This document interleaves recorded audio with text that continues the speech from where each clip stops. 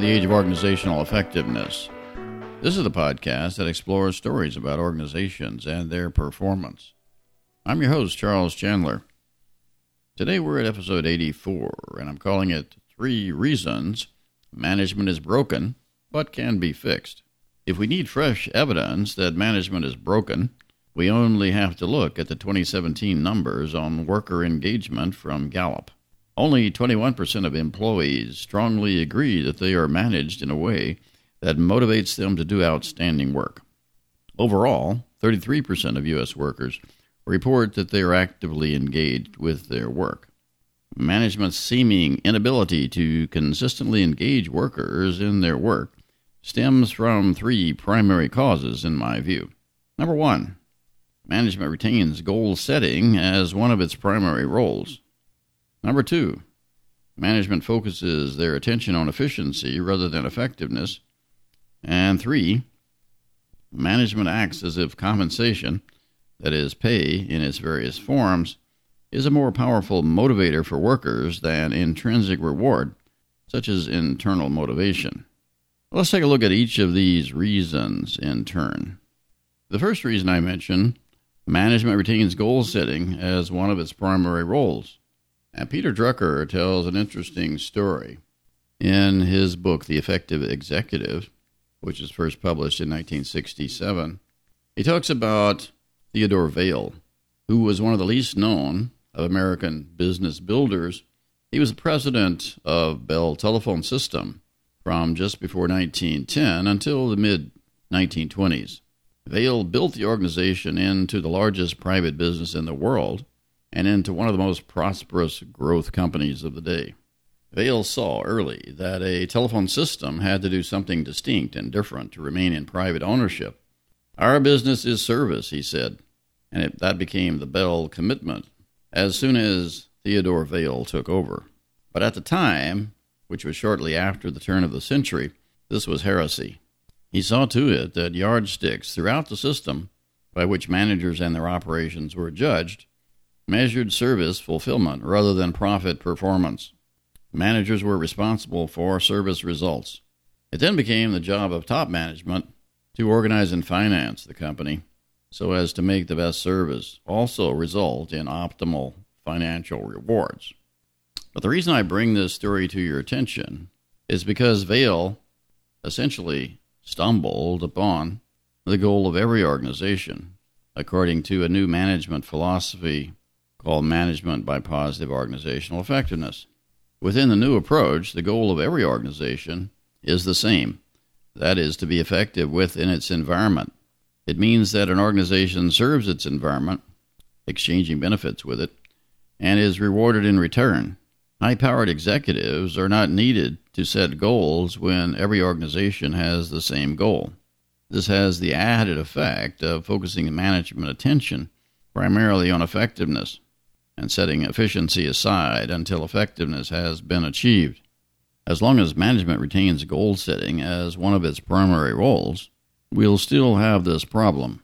But if management is willing to give up that role and accept that every organization has the same goal, that is, to be effective within its environment, then we can simplify management enormously and move on to figure out how best to serve the environment.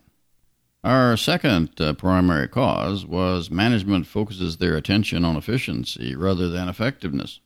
Gary Hamel likes to say that today's management is essentially the love child of Julius Caesar and Frederick Winslow Taylor. Of course, you know Julius Caesar was a military commander in the Roman Empire, and Frederick Winslow Taylor was the author of the book called Scientific Management, where he was looking for the one best way to make every worker most efficient in the task that they were carrying out. So the primary job of management for the last 150 years or so has been to improve efficiency, starting with Adam Smith and his pen factory that he mentions in his book, The Wealth of Nations. Under the efficiency rubric, managers essentially use command and control, and workers are assumed to be replaceable parts in a machine that is trying to increase its throughput. Yet the workers of Taylor's day were unskilled manual workers. Today, virtually everyone is a knowledge worker because today's processes use highly automated machines, and there is embedded knowledge within those machines.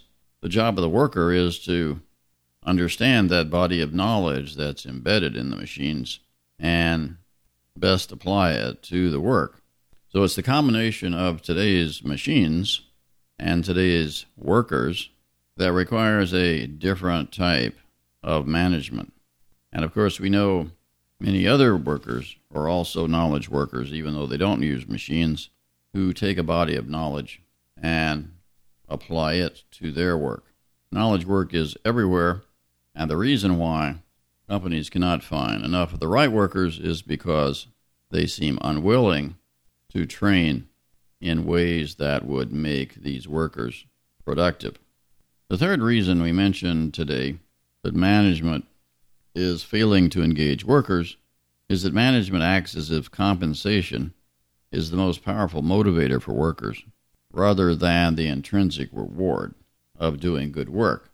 Yet one of the main reasons workers leave their work is because of the first-line managers and their inability or unwillingness to feel motivated while working under them. Workers often refer to their work as a prison and are looking for the best way to escape. What's important to do is to free the worker from the constraints that are currently in place, because no one wants to work for others when they have little control over the objectives and they do not agree with the purpose of the work. The advantage of management by positive organizational effectiveness is that every worker is empowered to ask afresh today, how can we best serve our environment? And they are empowered to use their creativity and discretion in doing so. There's a good bit of work that shows that instead of the kind of charismatic leaders that have been held up as a model before, we really need servant leaders that empower workers and that are trying to get the best work from them by enabling their creativity. The intrinsic rewards of the work are very powerful when the work environment is properly set up and workers are empowered. They become engaged in their work. What we've tried to do is to outline 3 reasons why we think management is broken, yet can be fixed. To recap, number 1, management retains goal setting as one of its primary roles. Number 2, management focuses their attention on efficiency rather than effectiveness. And number 3, management acts as if compensation is the most powerful motivator for workers rather than intrinsic reward. And what we're offering basically is management by positive organizational effectiveness, which is outlined in my book, Become Truly Great. The new approach empowers workers at the periphery to ask how they can serve their environment more effectively today and frees them up to do their best and most creative work. And that's it for this episode. Join us again next time when we'll again explore stories about organizations and their performance. In the meantime, you can explore all of our podcasts at our website, ageofoe.com. And that's all for now. So long.